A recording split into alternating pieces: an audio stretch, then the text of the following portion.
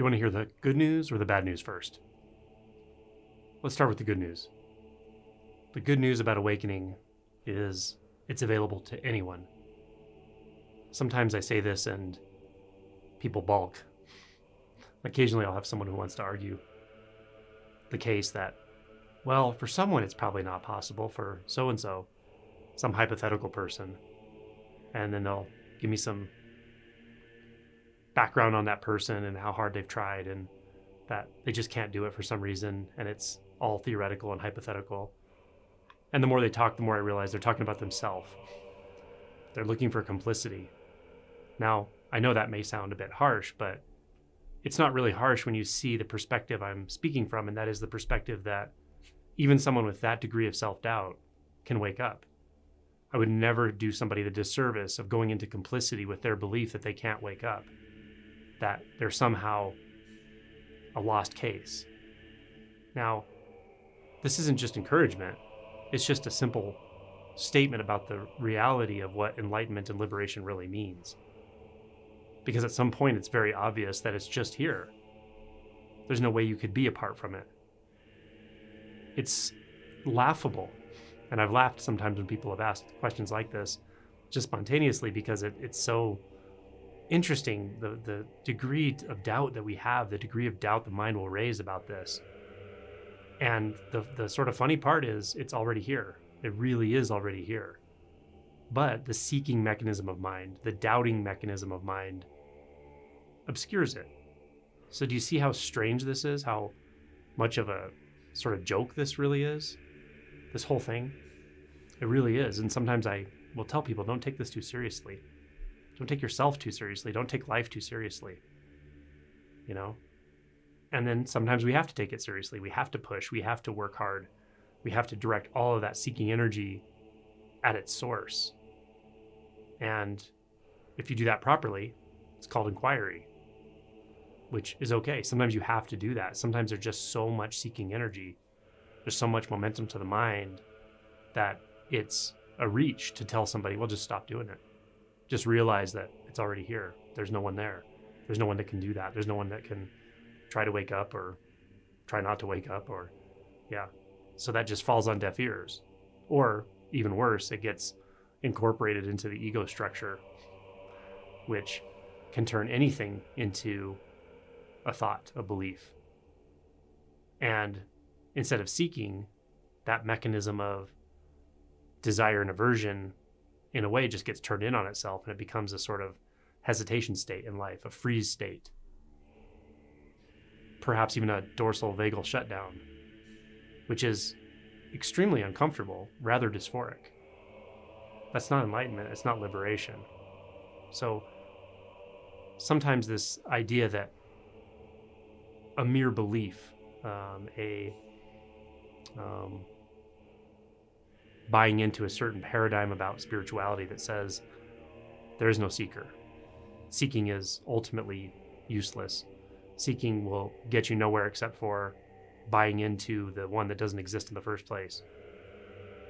That's not always skillful, in my opinion, in my experience. It's okay to use that seeking energy to direct it and focus it if you do it properly. Focus it on its source. Use it as a precise tool to look into the fundamental question. Who are you? What are you? What is it you take yourself to be? From what are you taking reference to create the world you're creating in your mind? From what are you taking reference to buy into the beliefs about your past and your future? So if we use this seeking energy, if we use that burning drive to know, to free ourselves, to stop suffering, we turn it in on itself, then it's rather skillful. It can be a very powerful, potent approach.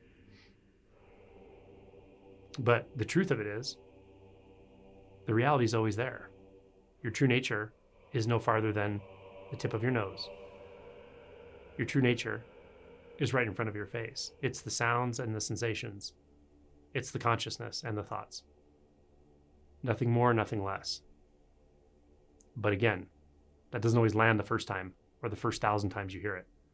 Sometimes it has to be revealed through a disruption. And sometimes that disruption is your own failure. And that's okay. It's okay to push hard and fail, push hard and fail, to keep pulling your own rug out. That's how this goes. Now, it's not always like that for everyone. Some people do feel the exact way to surrender. They feel the place of surrender, and they can orient directly to it right now. That works too. So trust yourself on this. But the number one piece of good news about awakening, it's available. It's right here, and it's available to anyone, including you. No exceptions. The other piece of good news about awakening is it really doesn't cost you anything, in the sense that you don't have to change your life to wake up. This can be really hard for certain minds to grasp. The minds that believe that everything has to be earned, everything has to be sacrificed for, especially the most precious thing like awakening. And again, there can be some truth to that depending on how things move for you. There can be a lot of exertion and inquiry and hours on the mat, but there doesn't have to be. I've seen people wake up rather quickly through more of a surrender path. But it's not really your choice which path, actually, I think, you're going to take. It's more about intuition and just conditions. But the good news there is you don't have to go join a monastery. You don't have to disrupt your entire life. Life disruptions will come. That's natural. They're going to happen to all of us. And they're always opportunities. But awakening happens in your life as it is right now, always. Now, the reason I say this is because we can have a semi-obscured belief or thought or perception or view that, oh, I'm almost there. I'm almost got it. It's like right at the tip of my attention or something. But if I could just get this right or get that right, if I could just practice a little more or stop doing this or start doing that, right? That belief is enticing. And what it does is it pulls our attention into our minds, into thoughts.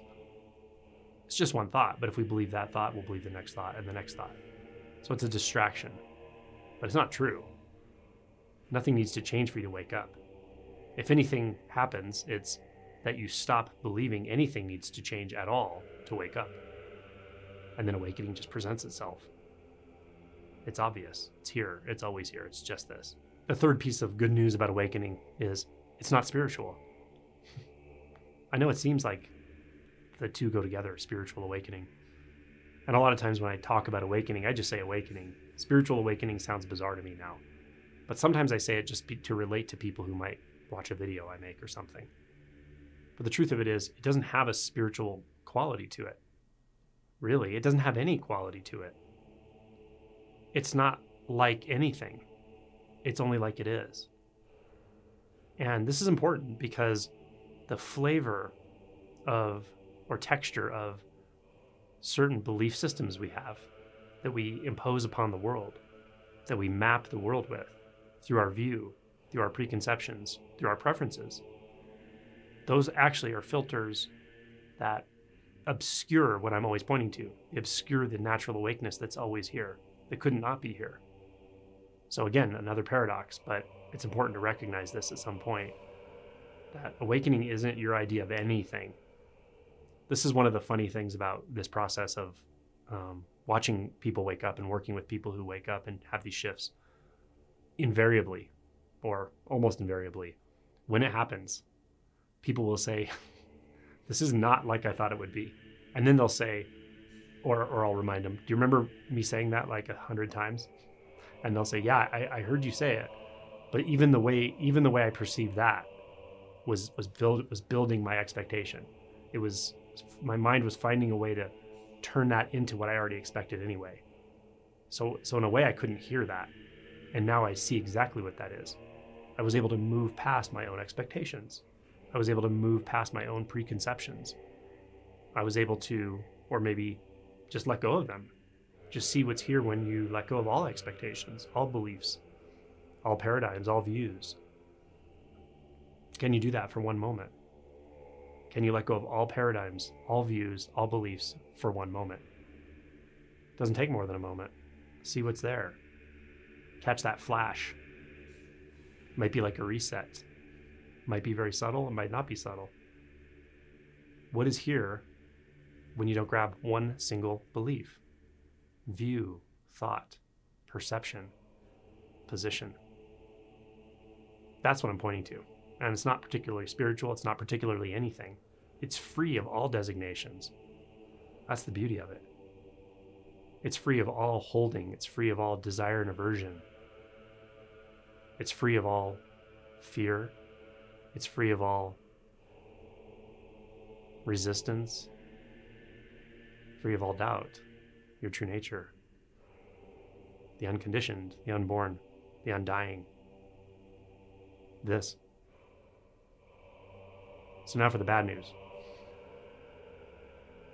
The bad news is, even though it doesn't cost anything in the sense that you don't have to earn it, you don't have to change your life around, you don't have to learn anything, really, anything specific. You don't have to be a good person or a spiritual person. Even though all that's true, there's this evasive aspect to the process. I'm not going to say awakening is evasive or awake nature. Awake nature is just here. But there's something in the mind, in your mind perhaps, that is actually, in a way, trying to avoid it. But it doesn't know that. It's trying to look everywhere but where I'm pointing. Because everywhere except where I'm pointing, the way the mind perceives reality, is the familiar. This isn't the kind of familiar your mind understands. So the bad news is it can take some time and a certain amount of discomfort to break through.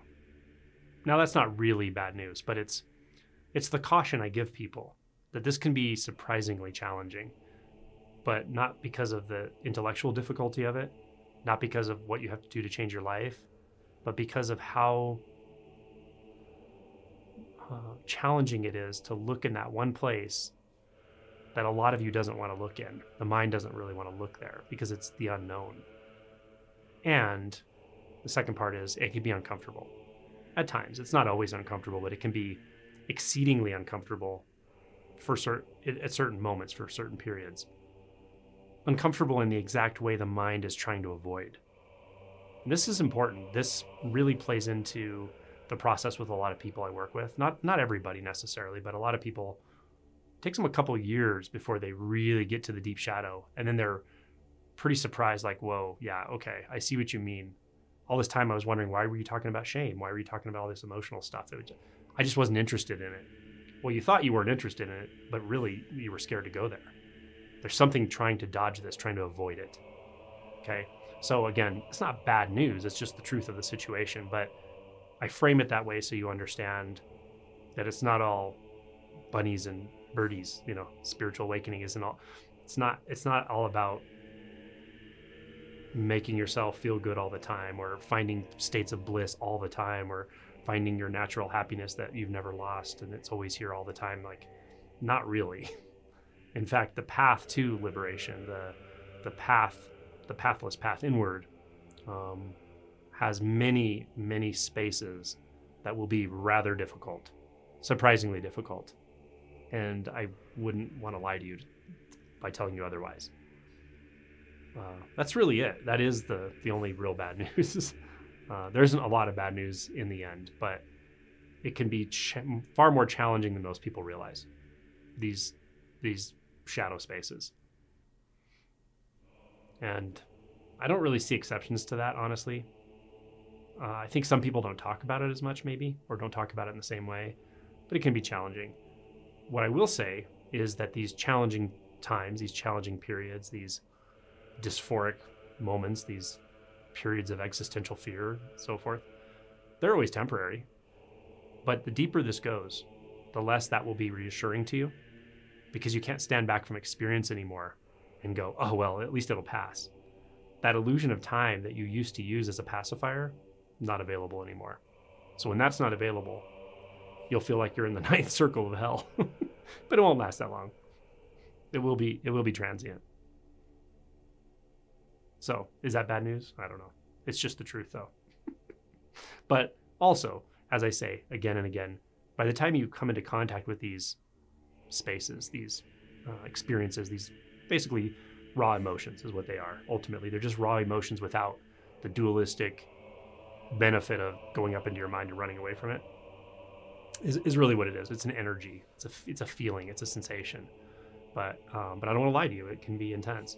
But you have the capacity for these.